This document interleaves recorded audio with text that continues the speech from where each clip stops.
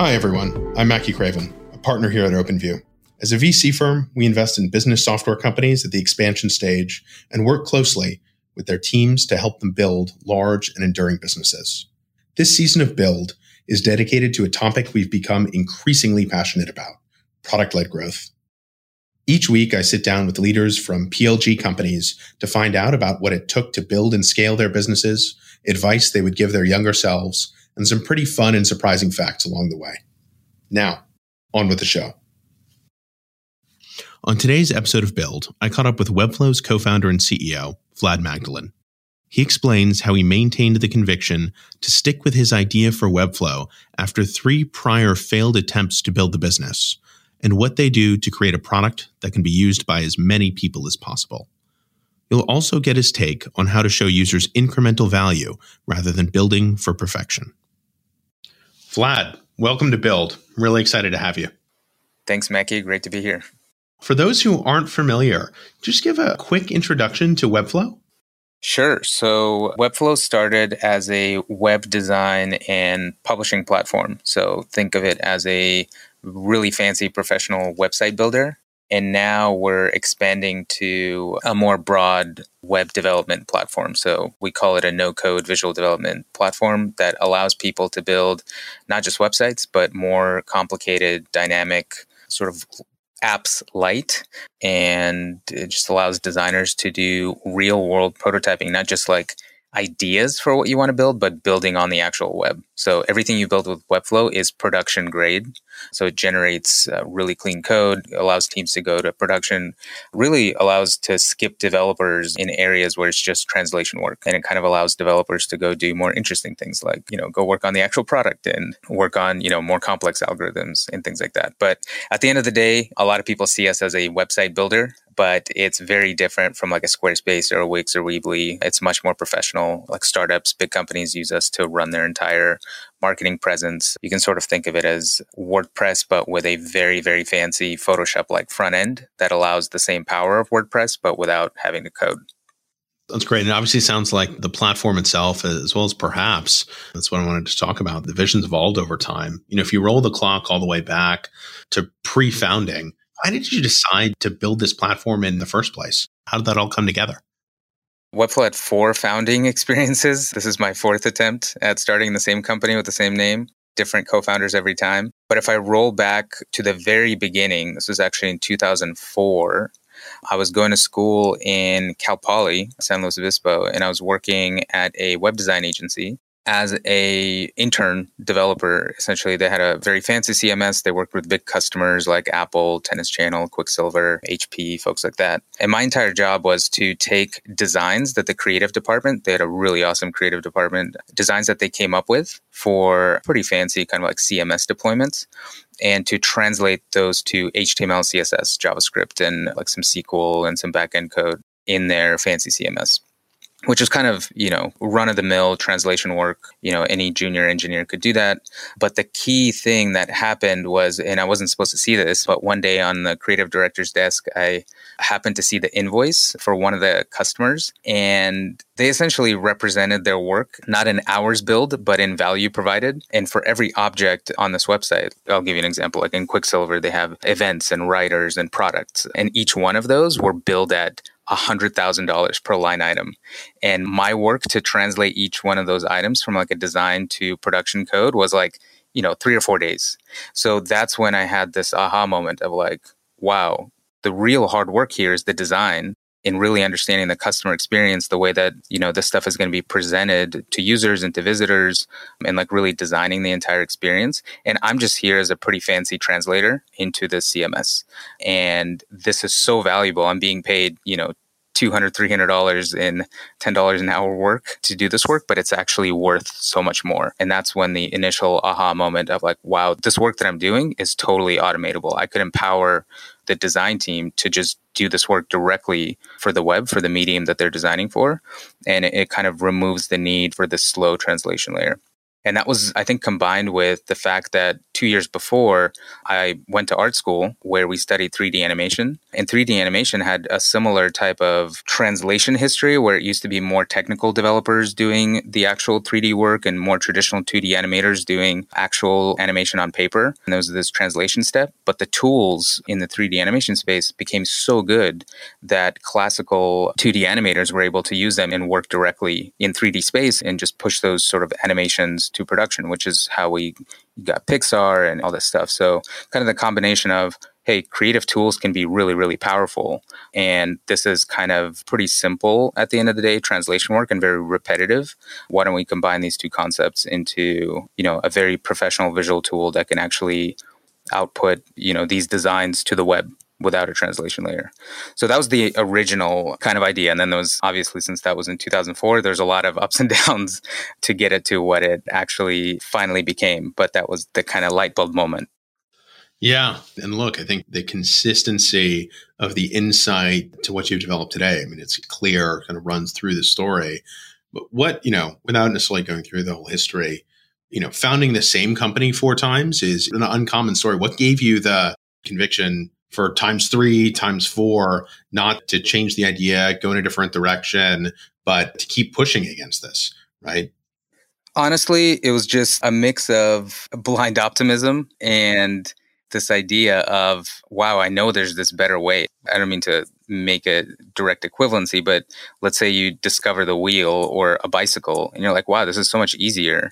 Why isn't everybody using this approach? And it was kind of like an obvious, this needs to exist, that kept me going. Plus sort of seeing the business opportunity as well. And that was actually one of the factors that kept me demotivated as well. Like sometimes you would see, around attempt number 3, actually right after, or as I was starting the 3rd time in 2007, I saw Weebly taking off. And I was like, wow, they cracked that concept and, they're growing so fast that, there's no longer kind of an opportunity for me to come in with a new product. So there was sort of those two aspects of like knowing a better way exists and then seeing other people sort of start and getting both discouraged and encouraged, kind of discouraged at first because like, shoot, somebody got there first, but then being encouraged a couple of years later, seeing like, oh, they didn't really actually solve this problem. They're sort of like solving that problem for very, very basic websites. They're not really tackling like the professional use case, et cetera. So the longer time went, the more obvious it became that this is just something that needs to exist. Given that you've co-founded the business actually 4 times, 4th time's the charm, but clear vision, as you think about the design principles, though, for the business itself, right? The things that you believe in and guide you as you build not just the product, but the organization, the culture, the company. What are those design principles? I mean, we have certain things that are really low level, like we call them core behaviors. Like these are the ways that we treat each other and the way that we kind of understand the world and what's important to us. Some are pretty cliche, like putting our customers first, because that truly is the case for us. We only exist because we are financed by our customers as a profitable company, especially for 7 years. The entire company runs on customer revenue, and we're providing this like really empowering service to them that in many cases, in tens of thousands of cases, lets our customers make a living because they can build an entire business without having to rely on a developer, or they can run their own agency without having to share half of their revenue with the developer. Then we have things like practice extraordinary kindness. Like we have to infuse kindness into how we communicate with each other, how we communicate with our customers, how we even treat hard conversations. We have one that is all about leading by serving others. Like we lead the industry by serving the needs of our customers, by other people in the space, by not necessarily kind of taking this command and control, like we're here to sort of like take over the industry, et cetera. Like we want the philosophy of a rising tide lifts all boats, where we're not out to like destroy developers or, destroy a specific competitor. Like we just want the world to experience a much, much easier way to create software. And we want to change as many minds as possible and lift as many people in that process. And when it gets to like more specific sort of design principles around like how we built the product, at the end of the day, it comes down to almost like nothing to do with, revenue or kind of traditional business metrics. It's all about, are we creating a product that fundamentally empowers more people to solve very important problems in their lives and makes their lives easier? And then all the other stuff sort of follows from that. And I think it helps that one of our co-founders, Sergi, my brother, like the product is specifically made for him. He's a designer who, just like the kind of creative design team I mentioned at the agency, he's a designer who has like all these ideas for how you could build amazing things on the web. You know, can imagine products, imagine customer experiences, imagine like these really, really, powerful website animations and interactions, et cetera. Just doesn't have necessarily the skills to write the code to make those real. And the foundational principle of Webflow is how can we make Sergi or any designer or any creative person or even an entrepreneur that might not even have design skills, how can we empower that person to be as powerful as a software developer over time? We're not going to cover everything now, but like our goal over time is for maximum empowerment for an individual knowledge worker to be able to build these like really powerful products and services. And then we know if you can create something that is applicable to one person, you're sort of forced to create software that is not overly complicated. To go back to the 3D animation analogy, we have really powerful tools used in the 3D animation industry, but they can be used by a single person. Like a single person can learn modeling and animation and rigging and rendering and like kind of physics effects, et cetera. And it's so well integrated that one person can create a short film, even though it takes longer. And then that software can scale to entire teams like a Pixar, where some people specialize in modeling, some people specialize in rendering, some people specialize in lighting, et cetera. But it's very important that the level of complexity doesn't go beyond what one person with, some training can consume. Otherwise, you end up like really, really going deep on enterprise-like use cases that require many different people to get a certain, a design or an application built. And then not only do you price out, you squeeze out, because of the complexity, the vast majority of people, because now you're creating a product that may be really powerful for, larger businesses, but it's no longer having this effect of creating a democratizing technology that everybody should have access to. So for us, that's always been important to kind of find this persona of a designer or a solo freelancer and build the product in such a way that it doesn't grow so far in complexity, which gives us a really nice constraint. Sometimes it takes much longer to build a product like that because you have to spend longer to figure out how to kind of reduce that complexity while still retaining the power in a very thoughtful way. But at the end of the day, when you solve for the vast majority of people, it's much easier to move up to enterprise over time because, even people in enterprise use cases appreciate a simpler to use product. But if you go the other way and you create a really, really complex product that you're only selling to enterprises, it's so much harder to move back and make it accessible to, the individual entrepreneurs, the solo makers and creators.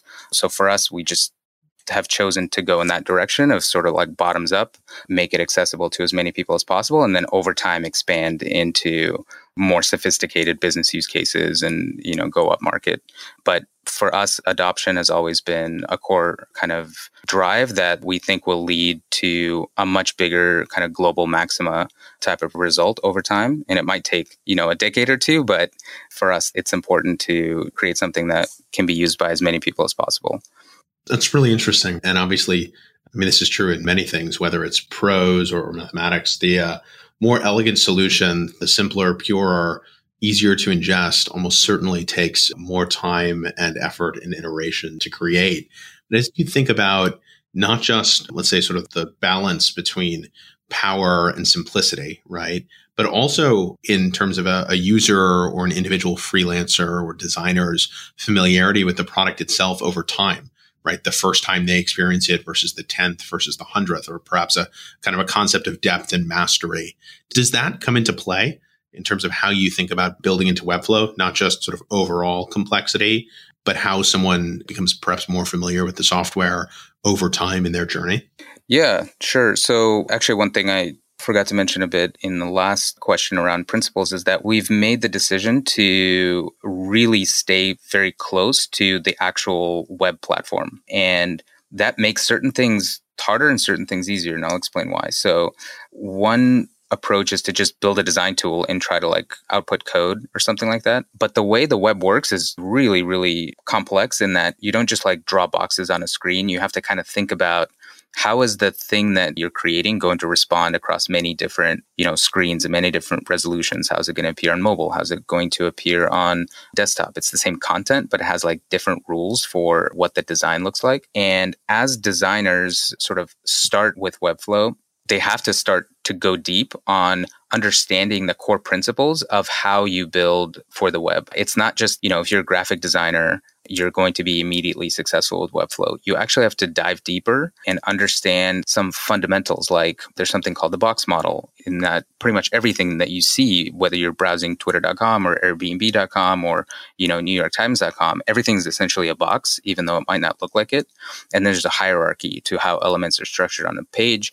And you can't get away with being successful in building production things for the web without really understanding those core principles. Then you have to start diving deeper on like how interactions work, and almost like start to think like a developer, where you're almost thinking about events and triggers and, when the page loads or as the page scrolls, there's like certain interactions that can be triggered by that. And that could affect, colors changing or sizing or 3D kind of transformations changing. So designers, to be really successful with a tool like Webflow, they really have to dive deep, and it becomes even though the initial learning curve could be quite simple to get like a basic landing page up, to really truly build these complex experiences, it becomes almost a pro tool like Excel, right? Like you can do a very quick sort of table of information and do some quick summation, but to really use Excel as a power tool, like, you see some businesses that are like powered by Excel as like the source of truth and like the engine of how they essentially make decisions. You have to go deeper and really understand kind of how pivot tables work, how to group information, how to link information across different sheets. And that kind of concept is the same in Webflow. Like you have to go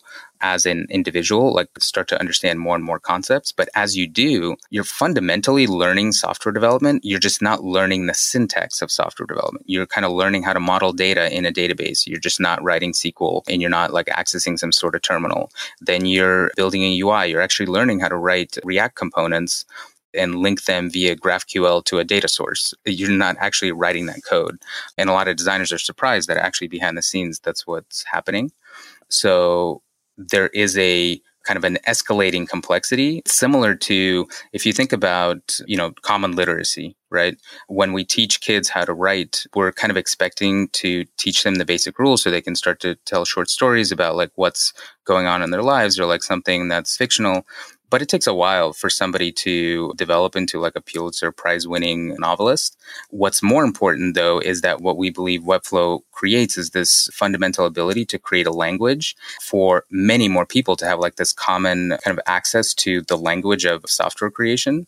And then you'll have, a subset of those people, not all of them, dive in much deeper and create much more complicated things when they understand more and more of like the really deep foundations of software development and, data modeling and UI building and creating a design system and creating business logic and linking their application or website to like external data sources, et cetera. It's a type of skill and a type of product that the more you want out of it, the more you have to invest. But I think that's similar to many creative disciplines, whether it's something simple like sort of being a YouTube personality or something really complex like video editing, where, you can start small with like iMovie, but you can then go into blockbuster movie editing. It's just a different level of like investment. But at the end of the day, the way that the tooling is presented is a lot more human. Like it's all visually driven. It's direct manipulation. It doesn't require like this mental jump between a code base and the result of the code that you write. And we just believe that that's way more natural. And that's how humanity has solved problems so many times that it's sort of like an obvious next step that we have to make with creating stuff for the internet. That's fantastic. And as we think about individuals who discover Webflow, who begin that journey and that sort of creative process, building for the web without, the need to code, obviously you're leading with the product itself. So as you think more broadly about this idea of product-led growth, what does that mean to you and for Webflow? It's interesting in that almost everything that we imagined, like the problems that Webflow would solve, are not the ones that end up being the most interesting ones. When we first started, we thought, Webflow is maybe a more professional alternative to Weebly or something like that. Then we see people starting to build like entire software product UIs, building entire design systems. Like Zendesk just released their entire like public kind of like style guide and design system. Webflow never imagined that. that's the beauty of what I see as like product-led growth, is that it expands into all these use cases that you never imagined, because you're giving people creativity that unlock a ton of perceived constraints that go away. So for example, when 3D animation software was created, I don't think anybody was really imagining that we're going to be doing like really intense visual effects and all these 3D animated movies. It was sort of the people who were initially creating the software, they might have been thinking about it as like a 3D visualization thing. But once that tooling is available to people, it just kind of explodes. Like people push it to boundaries that were never imagined. And that creates use cases that are monetizable. Just like when we first started, we didn't imagine that, people were going to be using Webflow to, run entire marketplaces, right? But they run like very large data intensive presentational kind of products and services. And yet when people that don't have coding skills see access to this kind of power, and you can see this across the entire no-code space, you see like Coda and Airtable and, Zapier and things like that, like being stretched so far, like beyond the kind of common integrations that people imagine, like, oh, when I post a tweet, put it into this spreadsheet. Like people have created some really intense kind of like automation that would kind of rival some engineering teams. And that's almost like a free way to develop a business, because you're just giving more power into more people's hands and they figure out what to do with it. And then as you start to see those use cases emerge, you get inspired by them. You get more ideas around how to extend the product to make it even more powerful. And sort of like that loop feeds on itself, especially as those products that get created start to make revenue themselves, right? Then they start to rely on something like Webflow as the foundation of what their product or service is. Just like Shopify is the foundation for a lot of e-commerce companies, just like Salesforce is the foundation for, a ton of customer-centric companies, et cetera. You sort of let the product expose a lot of the creativity of the, expanding user base. You get to see a lot of ideas and a lot of things get proven in market that you would have never imagined as sort of like a vertical use case or something that could be a product line, et cetera. So it's almost like you get to see that your mission is being accomplished and that you're empowering more people. And a lot of people are sort of seeing this as a enabling technology for them. But the other side is you can find ways to align the product that you deliver with value to those customers. So like you can monetize it to further sort of fund research and development to make this product even better, to unlock even more use cases. And that sort of like keeps escalating. I think if we're doing that more of a tops down, enterprise type of play with like a waterfall type of roadmap, I can just imagine not discovering a lot of these use cases because they all have to come from our heads. But now they're coming from, millions of creative people's heads. And we're starting to see that in market. And that's proven by, we've had like tens and tens of products launch on Product Hunt that were built in Webflow. And it just blows us away because we, sort of built Webflow as a landing page tool for, marketing websites. And then you see entire startups that are built on this as their kind of platform or their base technology. They just, have chosen to design, build, and launch and run everything that is their business on Webflow. And that just like blows away any expectation for what you had before for the product. So yeah, it's kind of like a natural R&D and natural way to push the product into greater heights, I believe. Yeah, absolutely. By opening it up and allowing your users the flexibility to be creative and to build things that are of value to them with a set of tools, a set of primitives, does bring in tremendous diversity of use case, of thought, and obviously of creativity. One thing that you mentioned, right, is aligning right against their value. And obviously, as you go back to those core behaviors and thinking about customers first, not just in how you deliver the value, but ultimately found a way to capture it and do something that many in the ecosystem would be envious of, which is build a business on the back of your customers and continue to, right? That shows that there is tremendous value, not just in what you're delivering, but obviously enough that you're able to begin capturing it early in a company's life cycle. And so how do you think about that delta, right? Delivering value and when you think about capturing it or aligning the incentives between obviously your end users, then customers, and yourself? By putting our customers first, that doesn't necessarily mean like, the age-old mentality of the customer's always right. That doesn't always mean bend over backwards to like meet every customer request.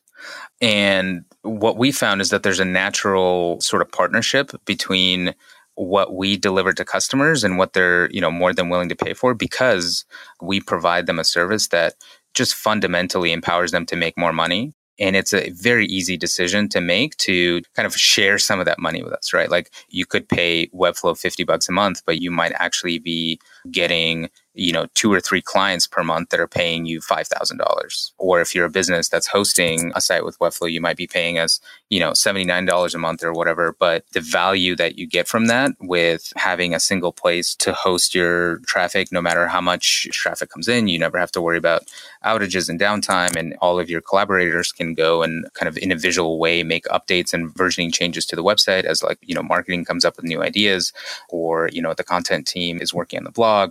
It sort of just becomes a very obvious kind of service that you can charge for. And the more conversations we have with customers around aligning our pricing with value, the more we see that it actually encourages customers to know that we're building a healthy business, because they can see the cadence at which we're improving the product for them, which continuously adds more value to them, right? So it's not like a sneaky way to, extract some revenue. It's almost like a very natural partnership that is beneficial on both sides, because those customers pay us, we're able to improve the product in such meaningful ways that helps them get more business and expand their products and services. Over just the last few years, they went from being able to just do like single landing pages to being able to do like really high animation, data bound, CMS bound, dynamic websites, then building like e-commerce experiences that rival tools like Shopify, but without having to write any code. It's a massive value add. And what we found is that when people see how much time it saves them, it becomes a very clear kind of trade-off, where that's one of the easiest payments for a lot of like freelancers to make, because it brings them so much more business back in return. Yeah, it's highly symbiotic. It makes all the sense in the world.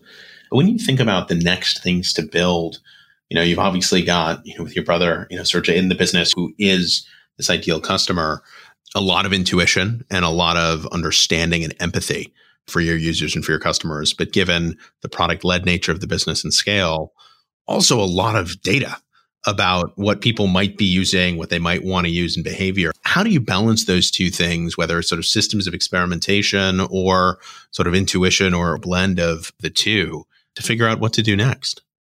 Yeah, that's a great question. It is a bit of art and science, and that blend is moving a lot more from intuition to more of a market and customer informed prioritization process. So Sergey, even though we started as freelancers, right, and most of our customers were freelancers 5 years ago, some of that intuition doesn't apply as much now that we have a much more global footprint of customers. So for example, none of our customers that we had before, and we were building, 100 plus sites for small business customers before Webflow was founded as a product company, when we were still like an agency, were all local North American companies, right? So we never even crossed this use case of, let's say, multi-language, or we never had customers build entire, design systems on it, or try to create a product that they wanted to launch on Product Hunt. So more and more, we're starting to lean on our customers, and we have somewhat of a cheat code in that we have like this public, we call it a wish list, that is tied to customer accounts, and you have a certain amount of votes, and they can be weighed, so you can actually vote on one thing more than once, but you have a limited number of votes. If you want something that is, more important for your business or your agency or whatever, you can actually take away some votes that you had before and put them towards something else.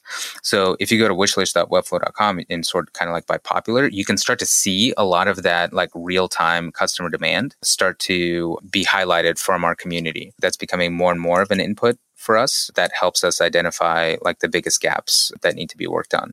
We can't treat that as the only input, because even a few years ago, the main thing on there was something like WordPress integration, right? But what our intuition told us, what people actually wanted was a way to do dynamic content. So that's when we built our purely visual CMS, and it solved that same problem, but in a much more intuitive way than, exporting code to a different platform, etc.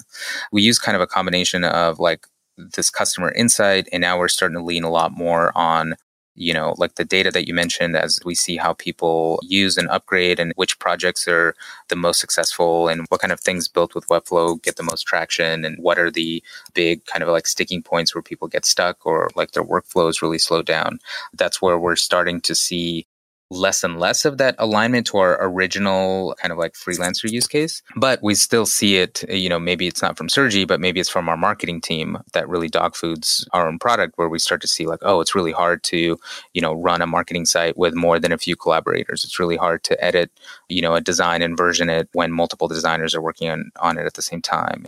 Like as a commerce company, it's really tough to represent currency in different formats or whatever it is, or like I need PayPal support. And you start to hear more and more of that from customers. And I think we have to rely on customer insights, but also kind of see the forest from the trees and always be open to making these big innovative bets that some of our customers might not even be asking for yet. So like one example of that is we're expanding into something like backend logic or visual backend flows, where you don't just build the front end with Webflow, but you can also, like once you submit a sales lead form or something like that, you can actually visually create kind of logic of what happens when somebody submits that form. Maybe like that record goes into, like your database and your CMS and then is reflected on a different page.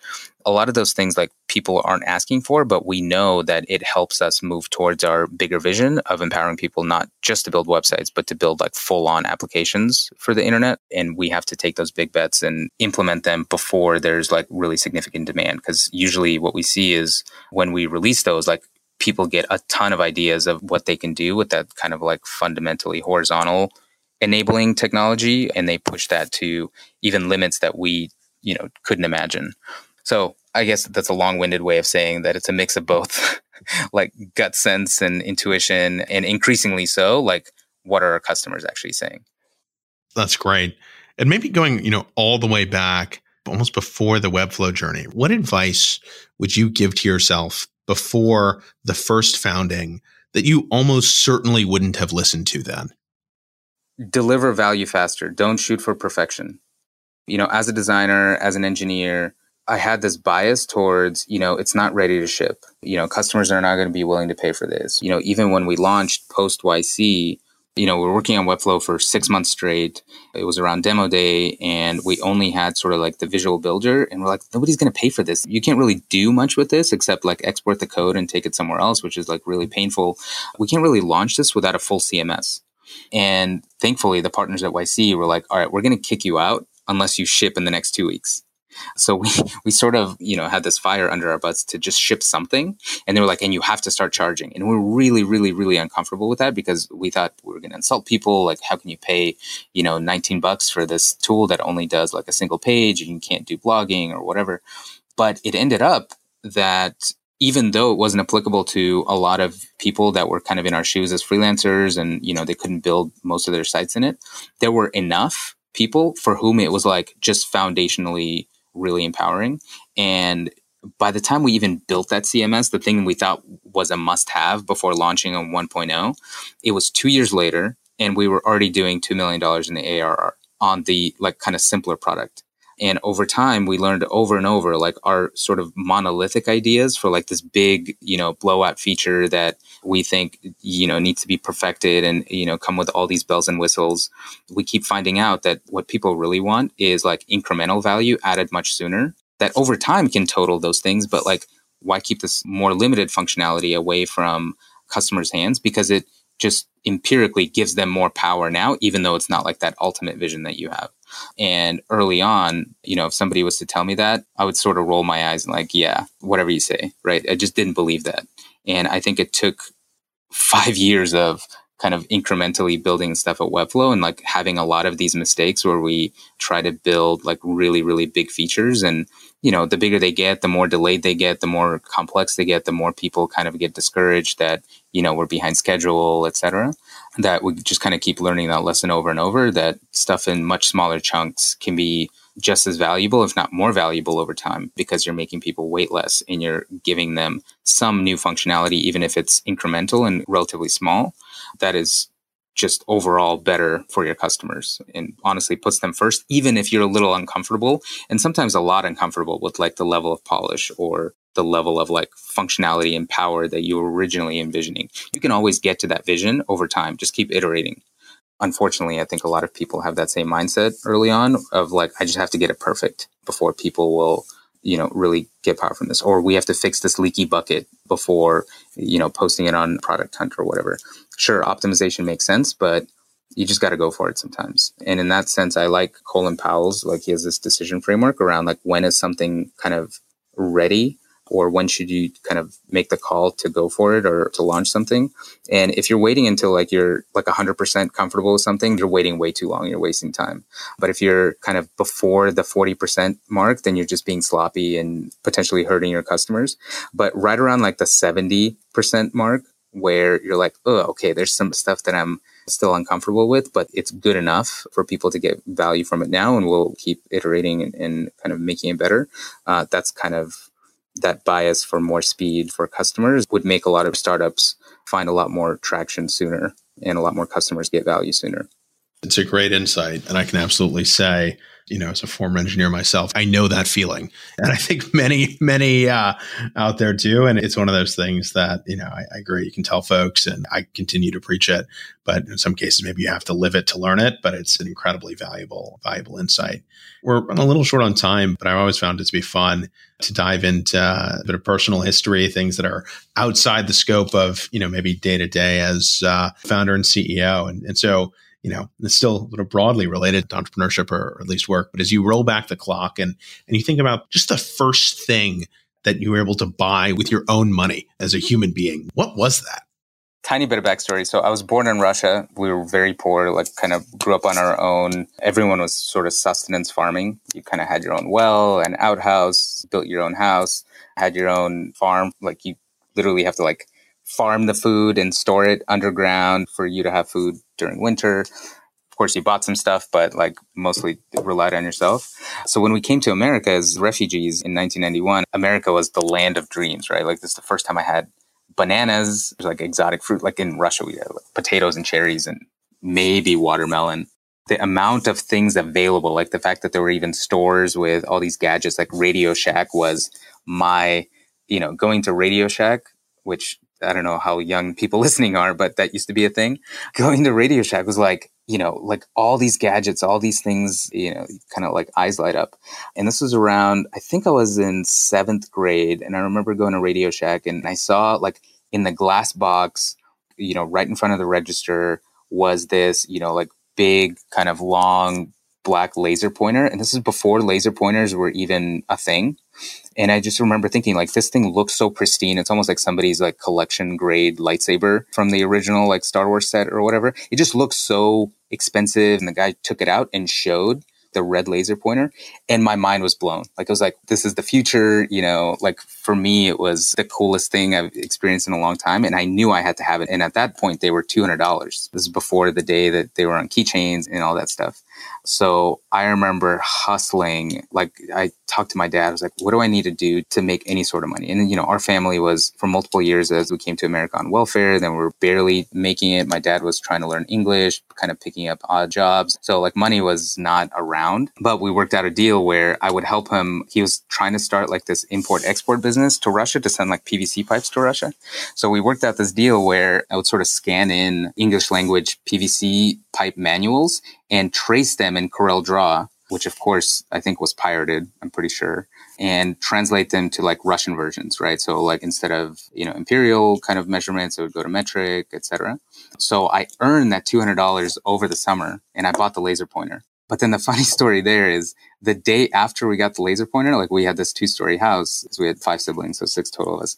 And we used this laser pointer like to point at our neighbor's lawn, and they had 2 dogs. So it was sort of like pointing at the lawn, the dogs were running after it. And it was all like fun and games. And then we kind of went back inside. 2 hours later, 3 cops appear on our doorstep and knock on the door. Apparently, it turns out the neighbor, because, people only saw laser pointers in like movies back then on like, like gun scopes or something. The neighbor thought like somebody was about to shoot their dogs.